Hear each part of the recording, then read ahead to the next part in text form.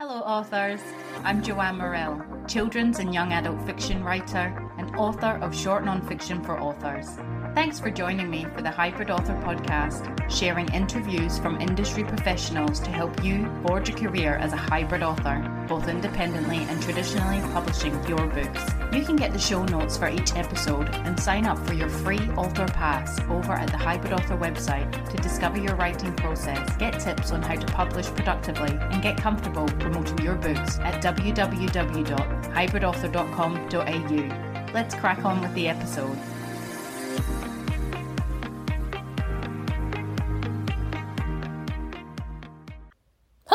Authors!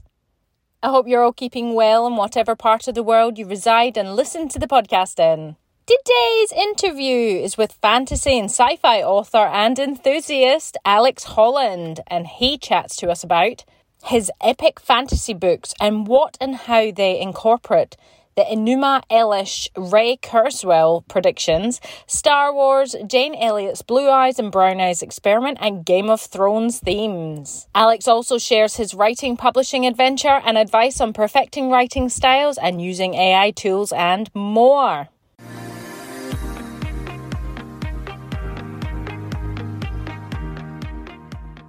So in my author adventure this week, it's been much the same as last. My children's fiction is still out on submission and my non-fiction books are still available for sale if anyone is keen to learn more about author fears and how to overcome them.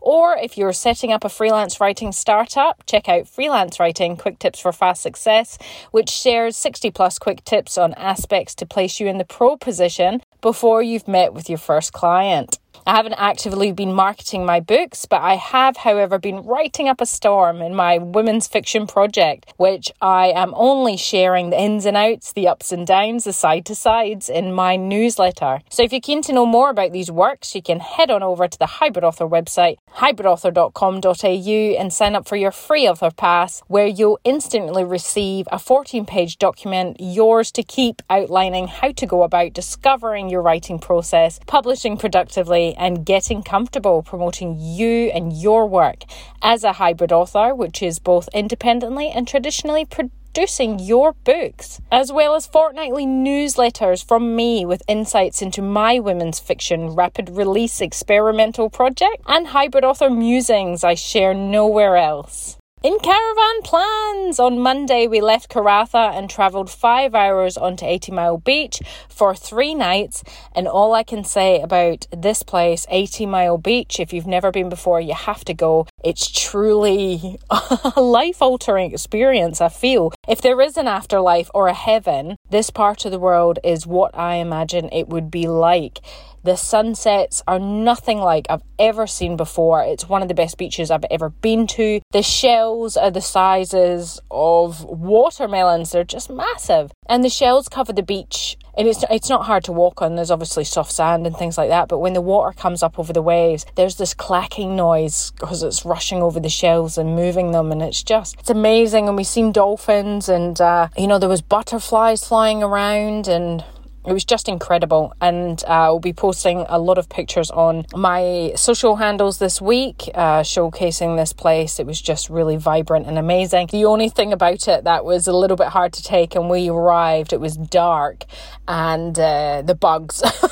There were so many bugs. The dragonflies are like the size of your palm. They're huge. And I mean, dragonflies are, to me, they're friendly, little helicopters that zip around, and they don't scare me as much. I don't want them near me though, if they come too close, it's kind of like, ah. And obviously at night there's the moths and midges, and there was some spiders. So it was a little bit, my kids were kind of climbing the roof and we were killing things left, right and centre. Yeah, it was all part of the fun. The next night we were obviously more seasoned to keep things shut and lights off, and just got on with it as well. So no, it was great. It's an amazing place.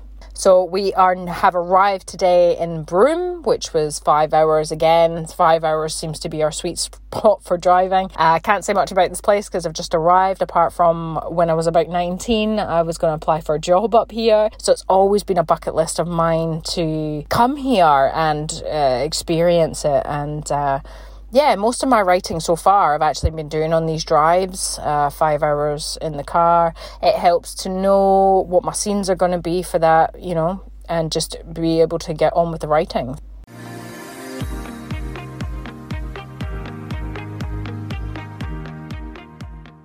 So if you love the podcast or any of the episodes have helped you further in your author career, you can now pay it forward by buying me a coffee over at buymeacoffee.com/thehybridauthor. Let's all support each other.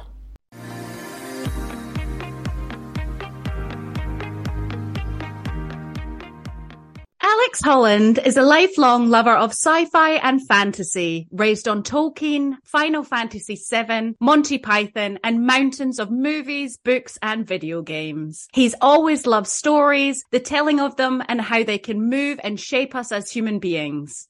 In his later years, Alex fell in love with the psychology and the writing of stories, like the Hero's Journey framework from Joseph Campbell. After many, many years of consuming, Alex took the plunge and made something that combined everything he loves into his sci-fi fantasy series, The Prism Hexology. Welcome to the Hybrid Author Podcast, Alex. Thank you so much. Pleasure to be here. We're thrilled to have you. So we'll just dive right in. And obviously from your bio, we can tell you've got a massive love for the fantasy and sci-fi genres. But can you tell us, how did you take that plunge, that leap from, having that love, that passion, turning it into something professional, like writing the book and obviously publishing as well, getting into that? Because I'd been such a consumer of this content over so many years, I had come up with a lot of different ideas and concepts that I always thought was going to be really cool, in that I wished it was like this or I wished it was like that. When I read and watched sci-fi content, I'm like, this is great, but it's so technical. I'm like, oh, can we just make it a bit more interesting? I'm just waiting for, like, when you watch a Game of Thrones, you're like, who's going to die next? Like, this is exciting. But then on that side, that also has a problem, because it's like, oh, this is so boring. I'm just waiting for someone to die. Like, can this hurry up, please? So from the sci-fi side, you've got too much kind of technicality and too much kind of fluff that goes over people's heads. And then on the fantasy side, you're like, why is everyone just talking? And why is there so much time spent describing the landscape? Like, can we just get on with this? So for me, putting those two together, finding something that was the sweet spot in that what I wanted to see and what I wanted to create didn't exist. So I'm like, well, then I have to make this. Like, this is up to me. As a 15-year-old builder's laborer, I daydreamed on a way back from the shift that the whole world turned blue, like the trees, the ground, the buildings, everything turned blue. And then what would happen if someone was yellow within that world? How would they exist? How would they get around? This idea stuck with me since I was 15 and now 36. And it's taken a lot of consumption of content and different frameworks and borrowing from lots of different places to finally kind of get to that endpoint of this book of what it is, as well as the subsequent ones that will follow. So it's, a long answer to a short question, but certainly finding something that's not as technical and not as fantasy, and kind of finding that sweet spot right in the middle. Yeah, that's amazing to have such an epic idea like that, I guess, at such a young age. So obviously it stayed with you up to now. Was that just thinking about it in your mind, or were you actually actively writing it and things, or, picking it up, putting it down, and different things would come at different stages of your life? And what I thought I was writing at the start, when I began what I believed at the time was going to be the first, as it evolved and as I thought about it, and as this world expanded in my mind of the different colors that could exist, because if there's a blue world, then there's a yellow world, right? And then if there's a yellow world, there's a red one, and there's a green one, and then you get your whole arc of a whole rainbow of colors and the respective worlds that exist in that. And I came about 3/4 way of writing what I thought was the first book. It actually turned out to be the fourth. So I parked it, and then I went all the way back to the start of writing, which was primary, which is the beginning of the story. So I actually started with a different antagonist, a different protagonist in the fourth story, and I wound it all the way back and went, bugger, okay, I'm going to have to leave all my characters and all the development of where I was and start from the beginning. And it actually was very beneficial because I became a better writer because of it. If I have a look at my drafts for fourth story, I'll definitely need to become better because, as you would note, the authors, it's a muscle. If you continually use it, then you get better at it and you can condense and you can articulate your points a lot faster. So yeah, from when I started, it evolved and the world expanded, and what I thought was only going to be one book expanded out to 6. Wow, that's amazing. Starting with what you thought was the first, but then was the fourth. Maybe the fourth is the first, and then the first is the fourth. That's kind that of makes the idea, sense. because the cool thing about colors and tying into this as we kind of step along, we have I like playing with the idea of black and white, in that where there's a rainbow of colors, there's also positives and negatives. And so I want to play with that concept across the 6, in that there's an arc that happens across 1, 2, and 3 that's relating to white.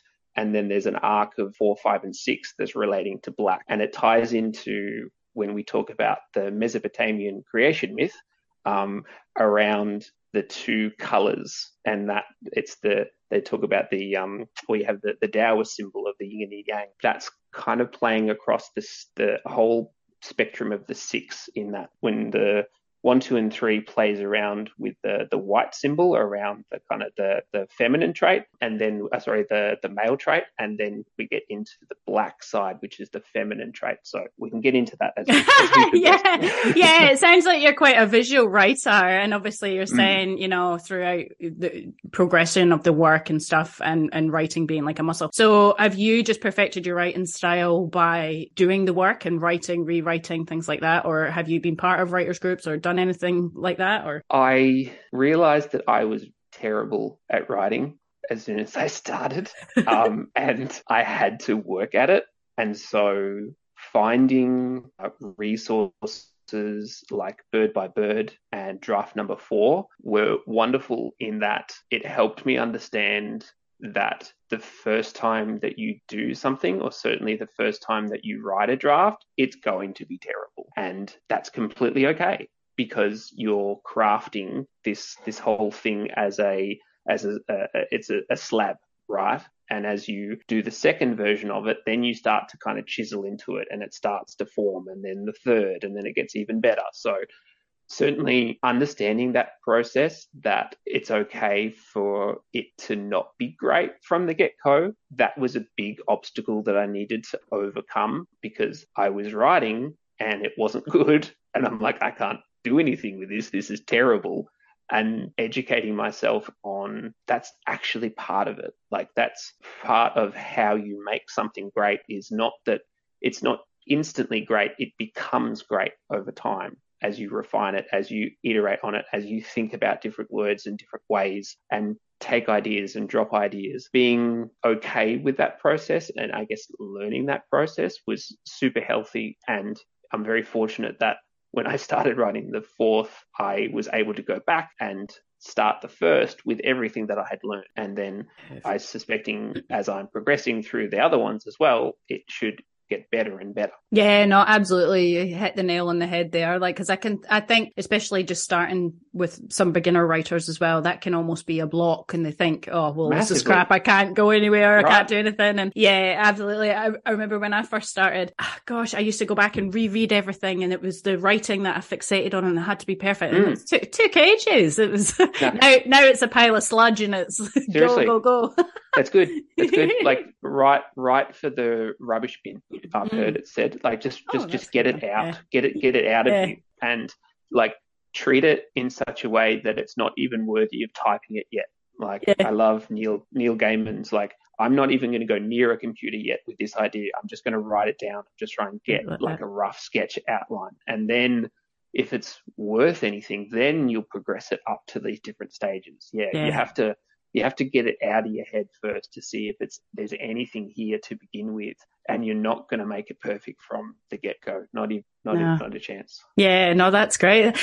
So yeah, please tell us about the book, Primary. So that's book 1, and it blends the Enuma Elish Ray Kurzweil predictions, Star Wars, Jane Elliott's Blue Eyes and Brown Eyes experiment, and Game of Thrones themes. So it sounds like it's got a bit of everything there, and you might want to share what a bit of everything is, because for people like myself, I'm not sure what half that stuff is, but it sounds intriguing. So yeah, please tell us. You can tell I've consumed quite a large amount of content, and have, like all great artists, I've stolen from lots of different places, as you should, and then just kind of smash them all together. So, like I was kind of talking about the themes across the 6 books of Black and White. So the Enuma Elish is the Mesopotamian creation myth, in that it's one of the oldest stories we known to us as humans, in that from a long time ago there was 2 ancient gods, one black, one white, and they gave birth to smaller gods. And from that point, the elder gods, as the 1 and 2, the black and white,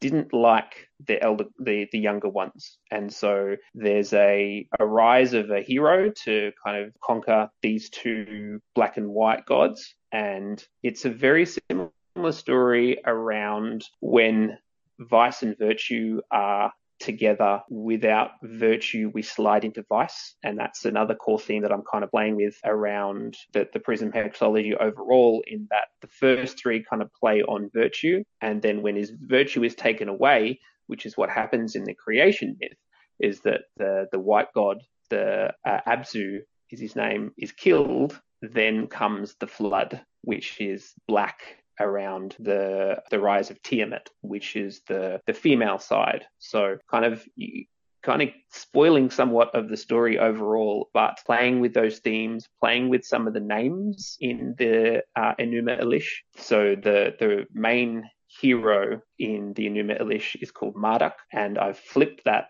in Primary and called the last character's last name is Dumas. So I'm playing with those themes across the whole 6 of the books to give us to spoil exactly what's going to happen, but certainly playing with that because it's fun. And it's like, okay, I can work with some of this here. Throwing in that there's a man named Ray Kurzweil who is known as the Nostradamus of today, in that since 1978, he has had a 97% success rate of the predictions of what we will create as humans. So he called the rise of internet, he called the rise of mobile phones, he's called the rise of all these different things with a staggering success rate. What he is getting into next is some really wonderfully crazy stuff, which makes for great content for books.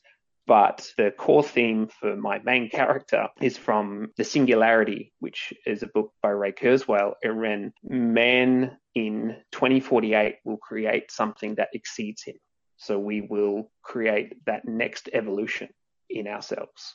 And so Kobe, my main character, is that. He is that next evolution, but he doesn't know it. So he embarks on this crazy journey to this alternate Earth to discover what he is and who he is. So that's the Ray Kurzweil aspect.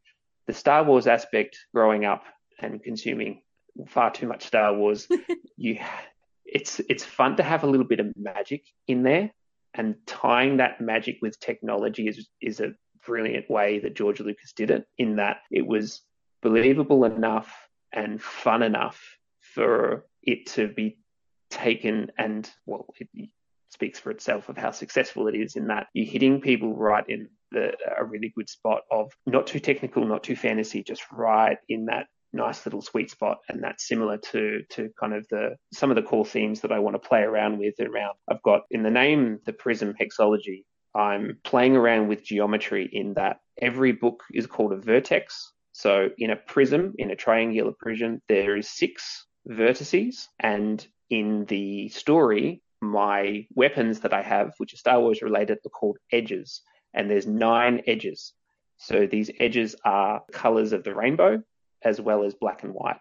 And so these edges are kind of the force or the lightsaber kind of equivalents, in that you can kind of, if wielded by the right person, they can transform into these crazy weapons. So that's something else fun to play with around. Jane Elliott's blue eye, brown eye experiment I stumbled across it watching an interview with one of the guys from Run the Jewels, a band that I love. He shared this, and I watched it. It's this American school teacher who divided a classroom based on the color of their eyes rather than the color of their skin. And it's such a powerful statement around how we judge people, or how we can judge people by seemingly arbitrary notions, right? And so in the experiment, she's like, all the blue-eyed people are superior. And it's like, whoa, okay, that's a really powerful thing to observe. And so playing with that premise,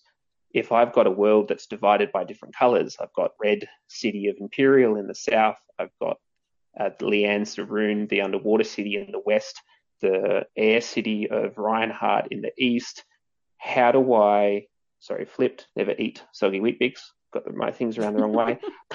How does each of those different colors treat each other? If we're saying, or in the story, each of the cities that are there, the main cities, the people inside them embody that color. They have the hair of that color, they have the eyes of that color, and they resent other colors based on that. I make zero mention of skin color because I want to kind of expand upon this notion of what would it be like in a world that was separated by color in the notion of eye and hair. So that's one that I kind of expanded out as part of that.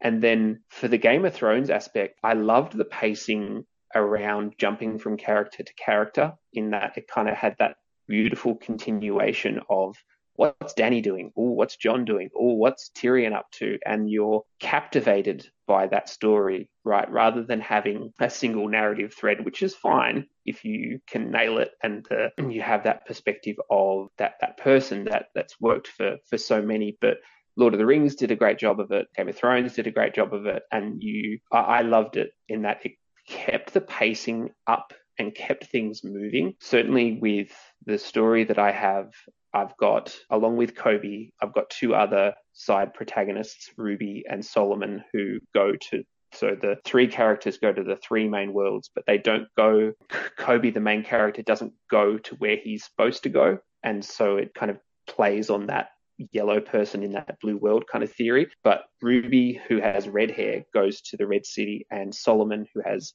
yellow hair, goes to Yellow City. And it's that kind of little play around to see what it's like if you exist in that, if you have the right color, how you would exist and what it would be like. And then from there, I would love to expand outwards to go, well, I haven't touched green, I haven't touched blue, I haven't touched purple, I haven't touched violet. I need to play with those too. So certainly expanding outwards into the subsequent stories will be a lot of fun, because I get to kind of drop different people in different places, and does it match the right color? Is it an opposite color? Those kind of things will be, a lot of fun. Wow. That sounds absolutely incredible. And I love the concepts, and I do like how you're playing with them and including them all. And I think it's almost got something for everyone. It's really, really onto a winner there. I think I can relate to the Game of Thrones. I was a big Game of Thrones fan, and I agree. I love the different storytellings, and it was always sad when, most of them got killed off or something. But what comes to mind, I guess, when you're telling us all that, I suppose, and especially because it's quite a lot, and it's quite an epic series as well. I imagine pacing would be quite a big thing with writing these books out, especially if you've got a couple of characters on the go and thinking about, you've been with this one for so long, and what's happening with that one? Have you been with that one too long? Have you come up against anything writing in that regard with pacing? Or it's an interesting one. I'm kind of playing around a little bit with time around how I can keep it interesting but progress things at the same time. I always loved at the preface of the Game of Thrones story to say that, things can move really quickly in like one page, or we can move a whole army in several pages. They have that nice little kind of preface, which I think is something that I'm going to need to lean into around how to keep things moving, but it makes sense at the same time as I expand out into other characters. So in primary, I just focus on the three. And if I am to expand outwards, it's going to be an interesting one of how to drop feed into new characters and maybe ends of arcs or beginnings of arcs, whatever way I want to kind of slice it up. It is one that I'm conscious of how do I keep it interesting? But yes, to your point, we've been with this person for too long. Okay, like what's happening over here? Or maybe we need to stay with this person a little bit longer because that previous chapter was a real cliffhanger, and maybe you can just leave it and kind of drag it for a little bit because you're like, I want to get back to Danny. Like what's happening with Danny? That's something I think fun to play around with what I have right now certainly with primary. It's just kind of jumps from the on the start of each of the chapters. I have the alchemy symbol for where they are. So for Ruby it's fire, for Solomon it's air, and for Kobe it's water. So I just kind of jump between those three. When I'm getting into the subsequent stories, I'll need to think about, okay, we need 2 airs maybe in a row, and then maybe just a single fire, and then maybe we can leave it, and then we can get into earth around. We need to play around with some of the green characters, or whatever the case may be. It'll be one that I'll look forward to kind of playing with and seeing which way it makes sense so as to keep things interesting, but not to tease too much. I suppose it just obviously boils down, I guess, to plot and structure there, and having I can imagine you've got a big timeline probably in your house or on your computer of everything, and if I go from book 1 to book 6, I'm going from 1982 to 2048. Wow. So I'll have a lot of range to play around with, and how to, what I've got going as the core theme is every 21 years a wormhole opens to another alternate Earth. And so this is the transport that they have, but it only opens for 3 days and then it shuts. So I'm telling my stories across, so primary is the first day that they go there, they go in, they go out. That's the end of book 1. Book 2, in and out. Book 3, in and out, closed. 21 years later, book 4 starts. That's crazy. No, that all sounds amazing, and you can tell you've got an absolute passion for it. Can you share, what's been some of the hardest or best parts of this writing and publishing, of your fantasy books? Has it all been fun play, or has there been a few bumps in the road? Definitely bumps. I think the learning to be an author, or certainly starting off, you do have that imposter syndrome of that, I can't do this. Like, how do I, no, this is terrible. Like this can't be, this isn't any good. I thought you're supposed to write amazing things from the get-go. That journey was probably one of the better parts, a challenging part, but one of the better parts to uncover and come with a bit of an answer and hear from people who are seasoned to go, just like your first one's trash. Like, that's okay. Like, just go again and do it 4 times. And then maybe you'll have something that you can show your friends. What I think the best part of learning it was learning to connect the objective of writing a book to the daily action that I needed to take to make it happen. For a long time, I fantasized of the concept of having the book a reality, but wasn't actually taking any steps to make it a reality, right? So I had this, it was almost a similar notion of, if I step on the scales, maybe it'll just show me the weight that I want to be. We would love that. How good would that be? It's a lag measure. So a lag measure is something that you cannot change. It's like your bank balance, it's your weight, it's a book. You can't influence what that static kind of number is or object is, right? Educating myself to go, okay, I need to be focusing on lead measures. It's like, what can I do today that influences that lag? So if I want my book by X date and I am aiming for 100,000 words as a nice kind of benchmark, how many words do I need to write a day? And just do that. And then do that again, next day. And then my book came to me.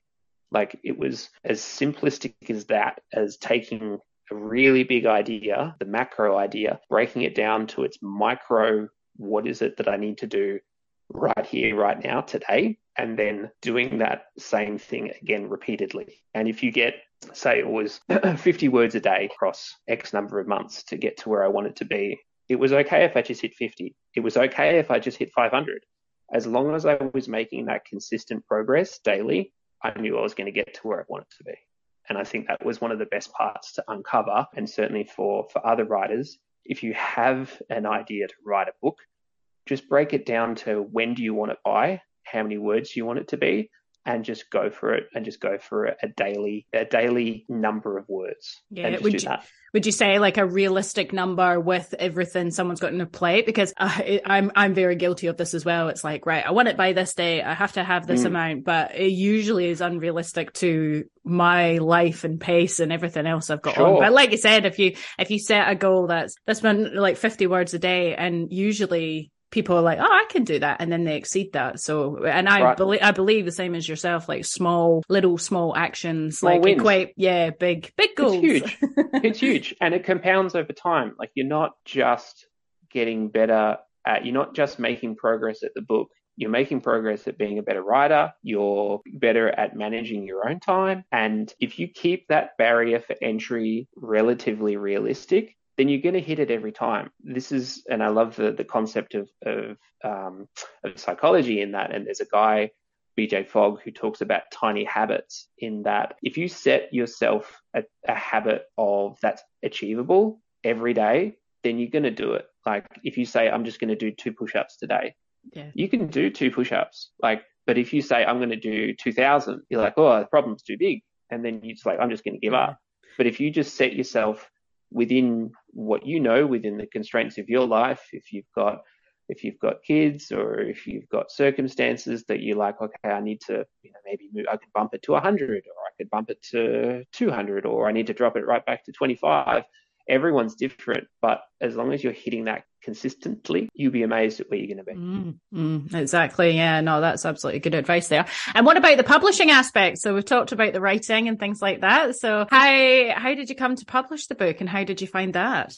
That was fun. It was an interesting moment where I had finished it and I'm like, what do I do now? And so going through the gambit of like the vanity publishers, it's like, if you pay us $3,000, we'll publish it. I'm like, no, that doesn't sound like a good deal.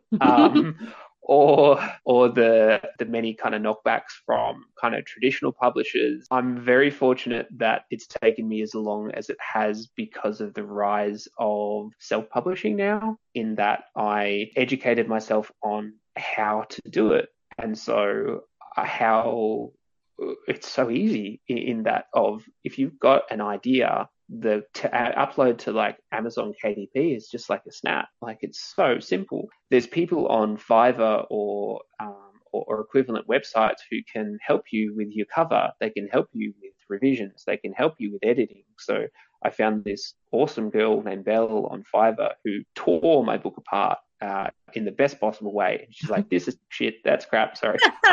Those in an editorial process?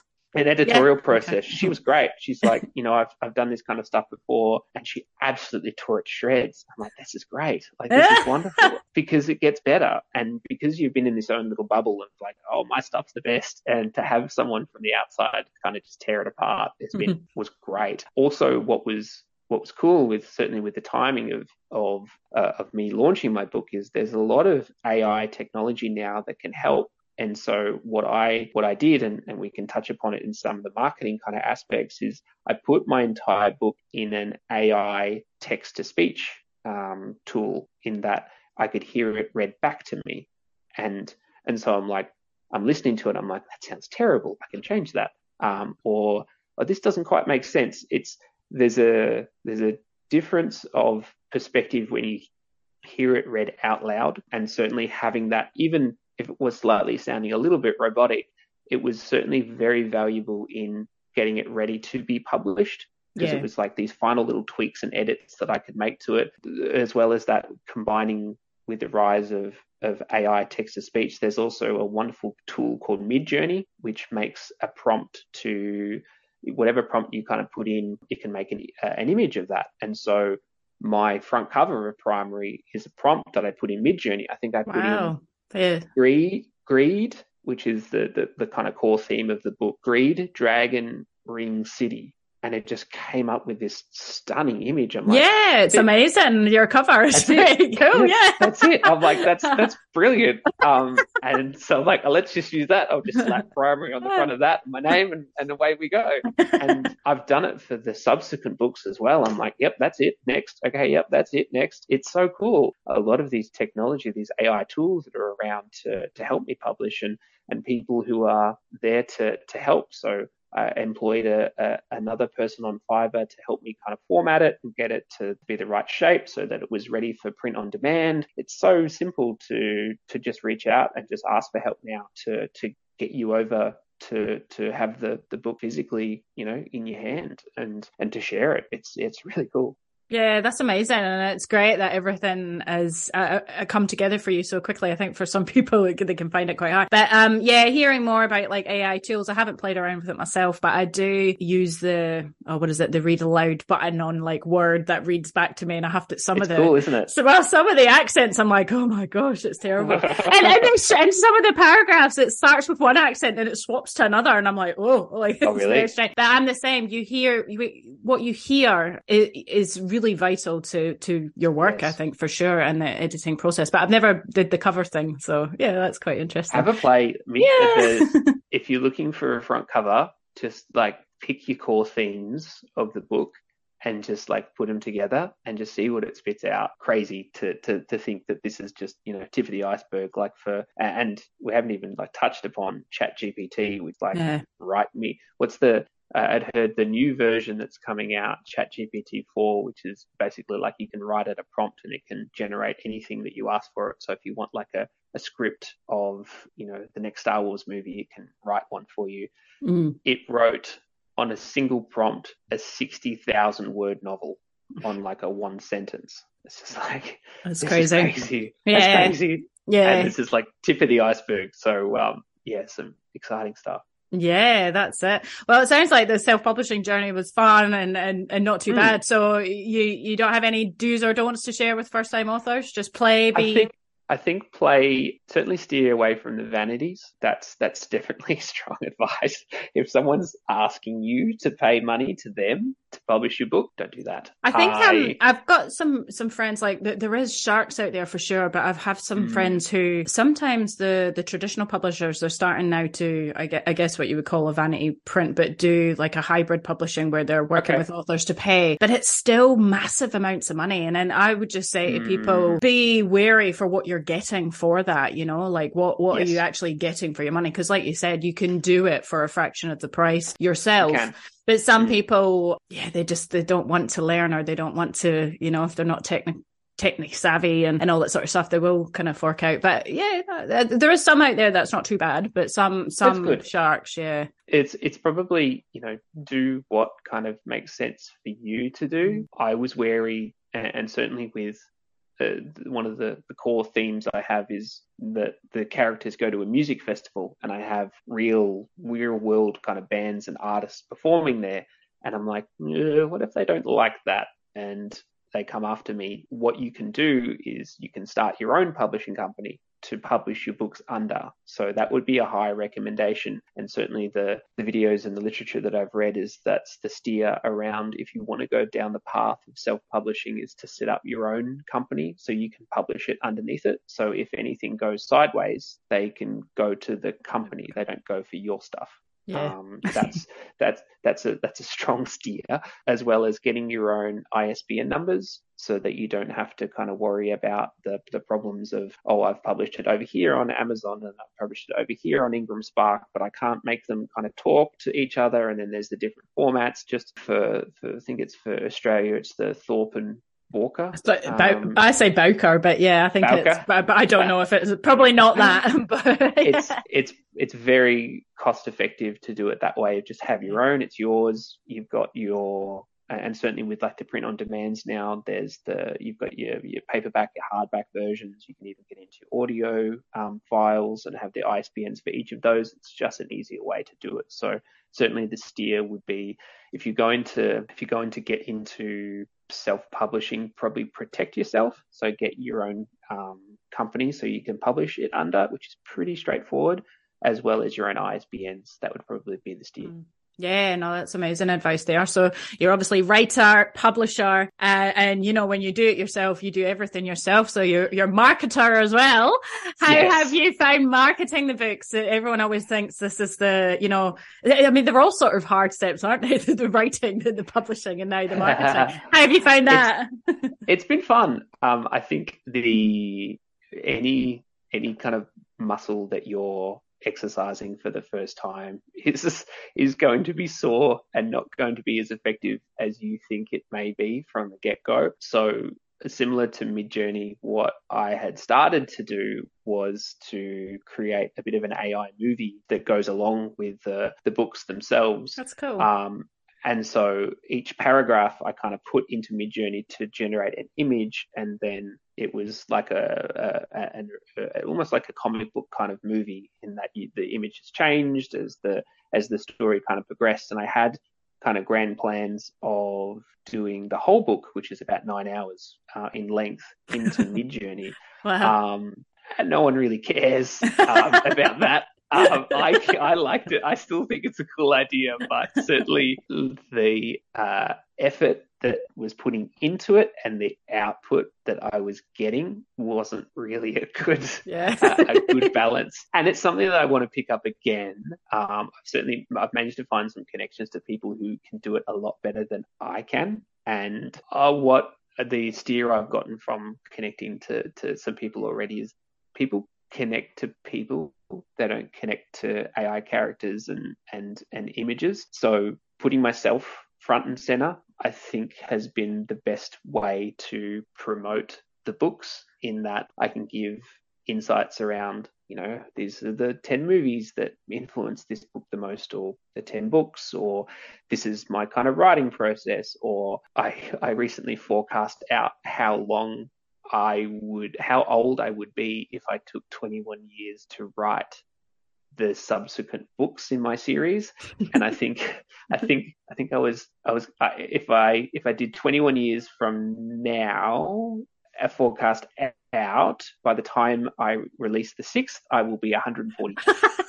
So I need to get moving then.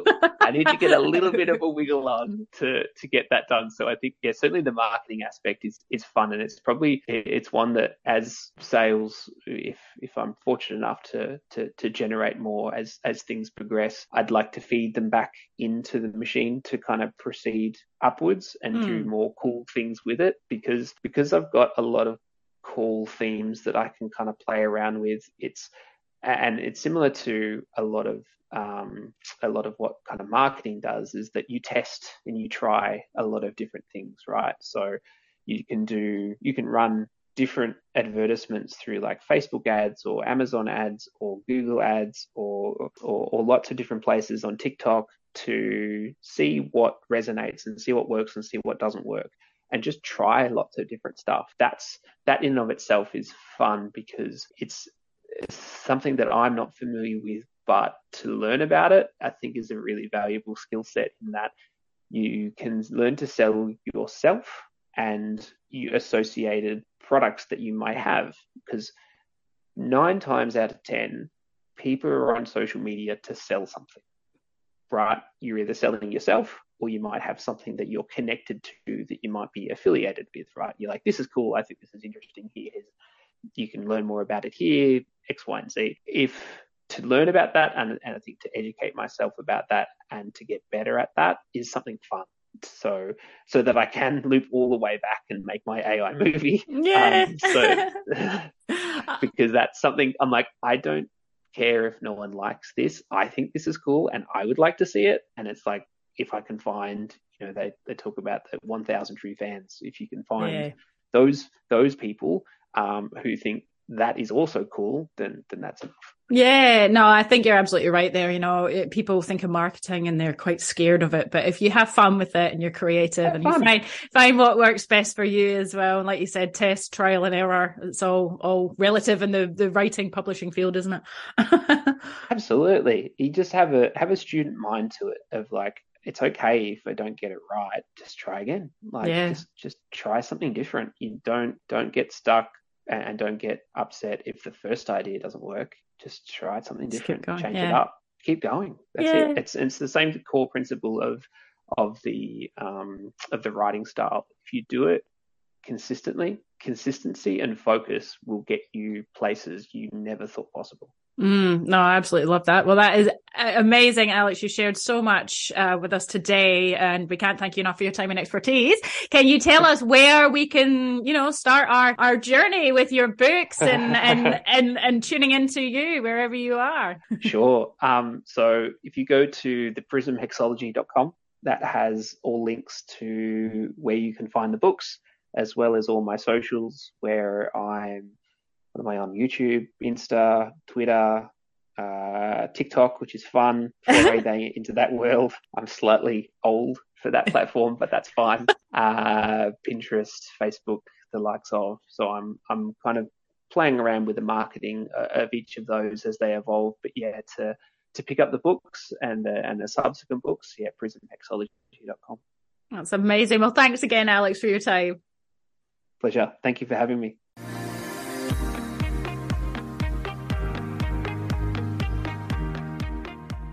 So there you have it, folks, the truly original musings of Alex Holland. And if sci-fi and fantasy are your thing, head on over to his site and check out his books. Next time on the Hybrid Author Podcast, it's that time again. We have an almost mid-year mashup of past guests. Can you believe it? Halfway through the year already. It's been madness. And we've had some amazing people on the podcast, and I really hope what I've been putting out there, creating, producing, sharing with you have helped you further in your author career. It's certainly helped me. There's a mashup on its way next week. And I also wish you well in your author adventure this next week. That's it from me. It's bye for now. That's the end for now, authors. I hope you are further forward in your author adventure after listening, and I hope you'll listen next time. Remember to head on over to the Hybrid Author website at www.hybridauthor.com.au to get your free author pass. It's bye for now.